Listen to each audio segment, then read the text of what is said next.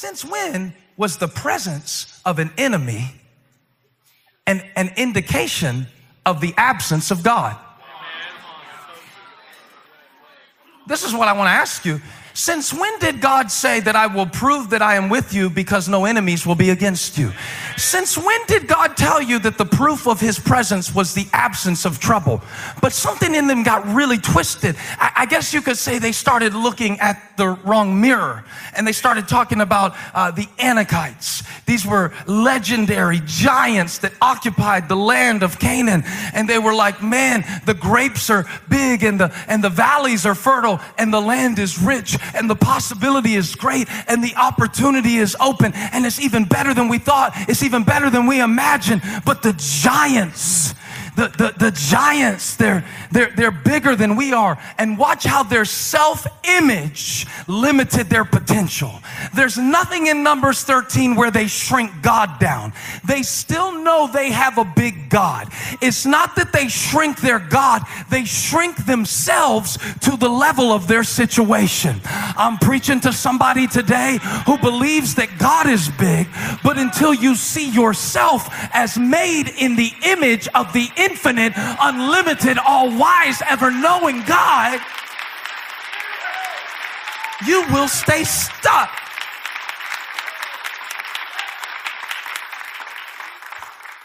One verse I want to show you. I wonder if you ever felt this way. They said, and there we saw the Nephilim, the sons of Anak, who come from the Nephilim. And we seemed to ourselves like grasshoppers. And so we seemed to them. That's a very powerful theological statement and psychological statement. Because it says that the way you see yourself is so important that it can actually create a reality that is contradictory to your true identity. And remember, God is forming them as a nation. He's making them a nation. He's making a great nation. He saw them out of Egypt. He's done great things, but now they see a giant, and so they come to a strange conclusion. Our enemies are so big, there's no way we can do it. This challenge is so insurmountable.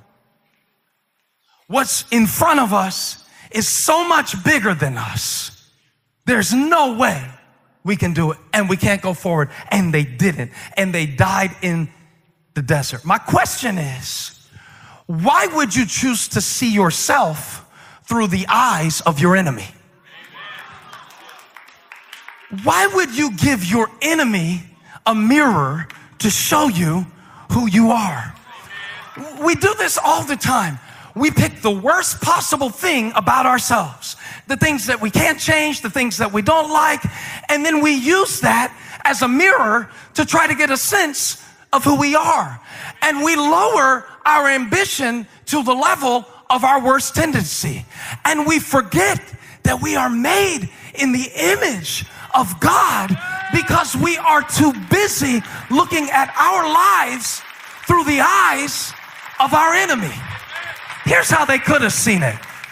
If what's in front of us that God has called us to fight is that big, I wonder what's within us that God put there to cause us to triumph.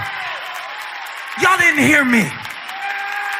You could have said, if God gave me a challenge this great, if God gave me a mountain this big, if God gave me this situation to overcome, I wonder what God knows about me that I don't know about me. My maker is my mirror. If he put it in front of me, he already knows how it's gonna fall. Back up, Goliath. I got a rock and a slingshot. My maker is my mirror. You come against me with sword and javelin, but I come against you in the name of the Lord.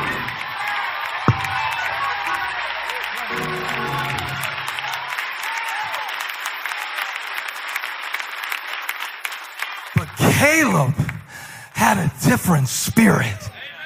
Caleb had a different mirror. I love him because he walks up to Joshua. He's like, hey man, remember when we were at the edge of the promise and the people saw themselves small and they held up a mirror for the rest of the nation and the nation saw themselves small? By the way, be very careful who you surround yourself with, because some people will belittle you to the point that you will start to believe it, but you are not what they said. And if they are not your maker, they don't get to be your mirror.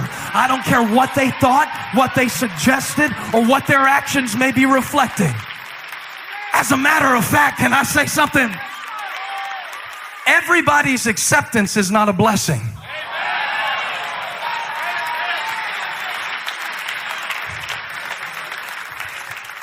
Because we got some weird mirrors in the world today. And some of what the world calls normal.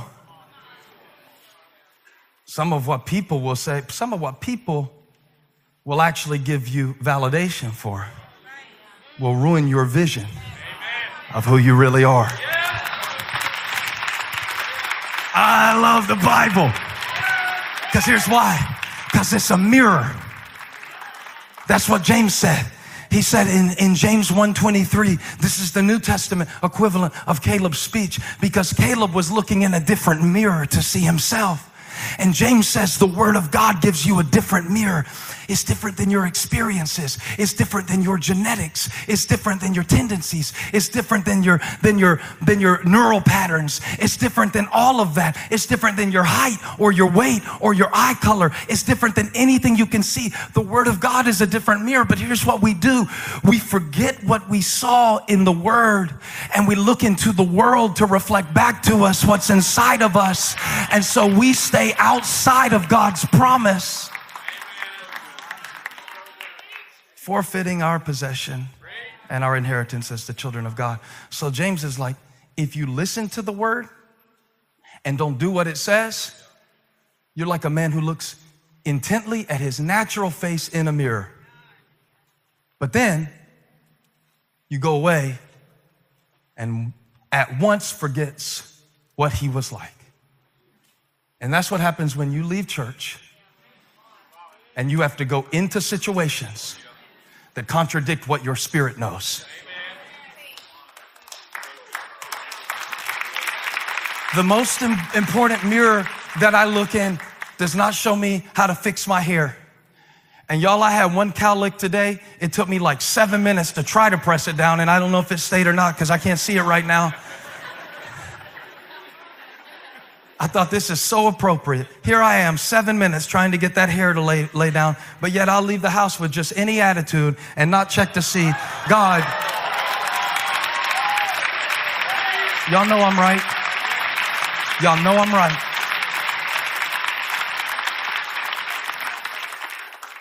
Sometimes you are seeing yourself through someone else's insecurity. How other people treat you is not necessarily how they feel about you. A lot of times it's how they feel about them. I'm preaching to the insides today, you know? Because if somebody's making you feel stupid, guess what they feel? Their rejection is a reflection, not of you, of them. But if you let them hold your mirror, if you let the giants hold your mirror, if you see yourself through your enemy's eyes, you'll start to believe that's how it really is. That's not how it really is. My maker is my mirror. My maker is my mirror. Everybody's acceptance is not a blessing, and everybody's rejection is not a curse.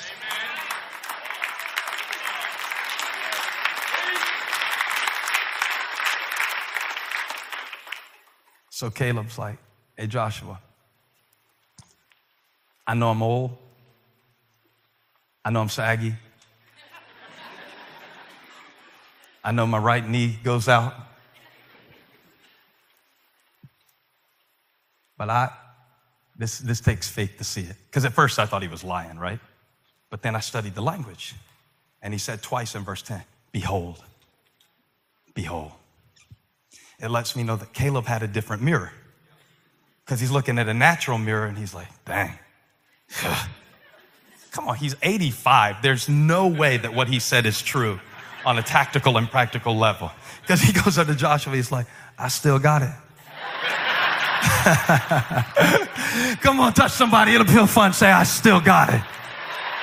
I went through 45 years of wilderness, but the wilderness didn't get in me. I still got it. I still want what God has for me. I still got a fighting spirit. In fact, what I survived didn't make me weaker. It just made me stronger. It just made me more resolved. I still got it. I still got hope. I still got a twinkle. You see my eyes? I still got a word. Give me my mountain. I want to live at that high altitude.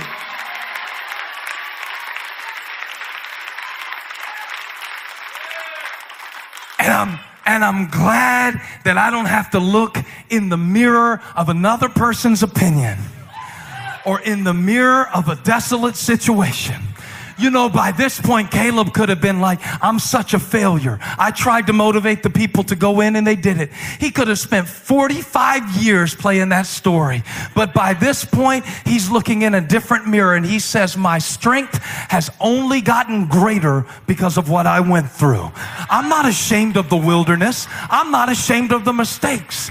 God said, some of you keep looking into the mirror of your mistakes and you keep reflecting your future back to yourself through the reflection of your mistakes. But if there's one thing you notice about a mirror, it always shows you the image backward. That's why God knows the end from the beginning. So God doesn't see your life like you see your life. He sees it in reverse, and he already sees you free. So he says that you're free because he sees that you're free even when you don't feel free. It's a word. It's a word. This is a mirror. This is a mirror for you to look into today and see yourself as the image of God. Behold, I still got strength that you can't see. Hey, thank you for watching. Make sure you subscribe to this channel so you don't miss a single video or live stream. And share this video with a friend. And don't forget, you can join me live every Sunday. Thanks again for watching.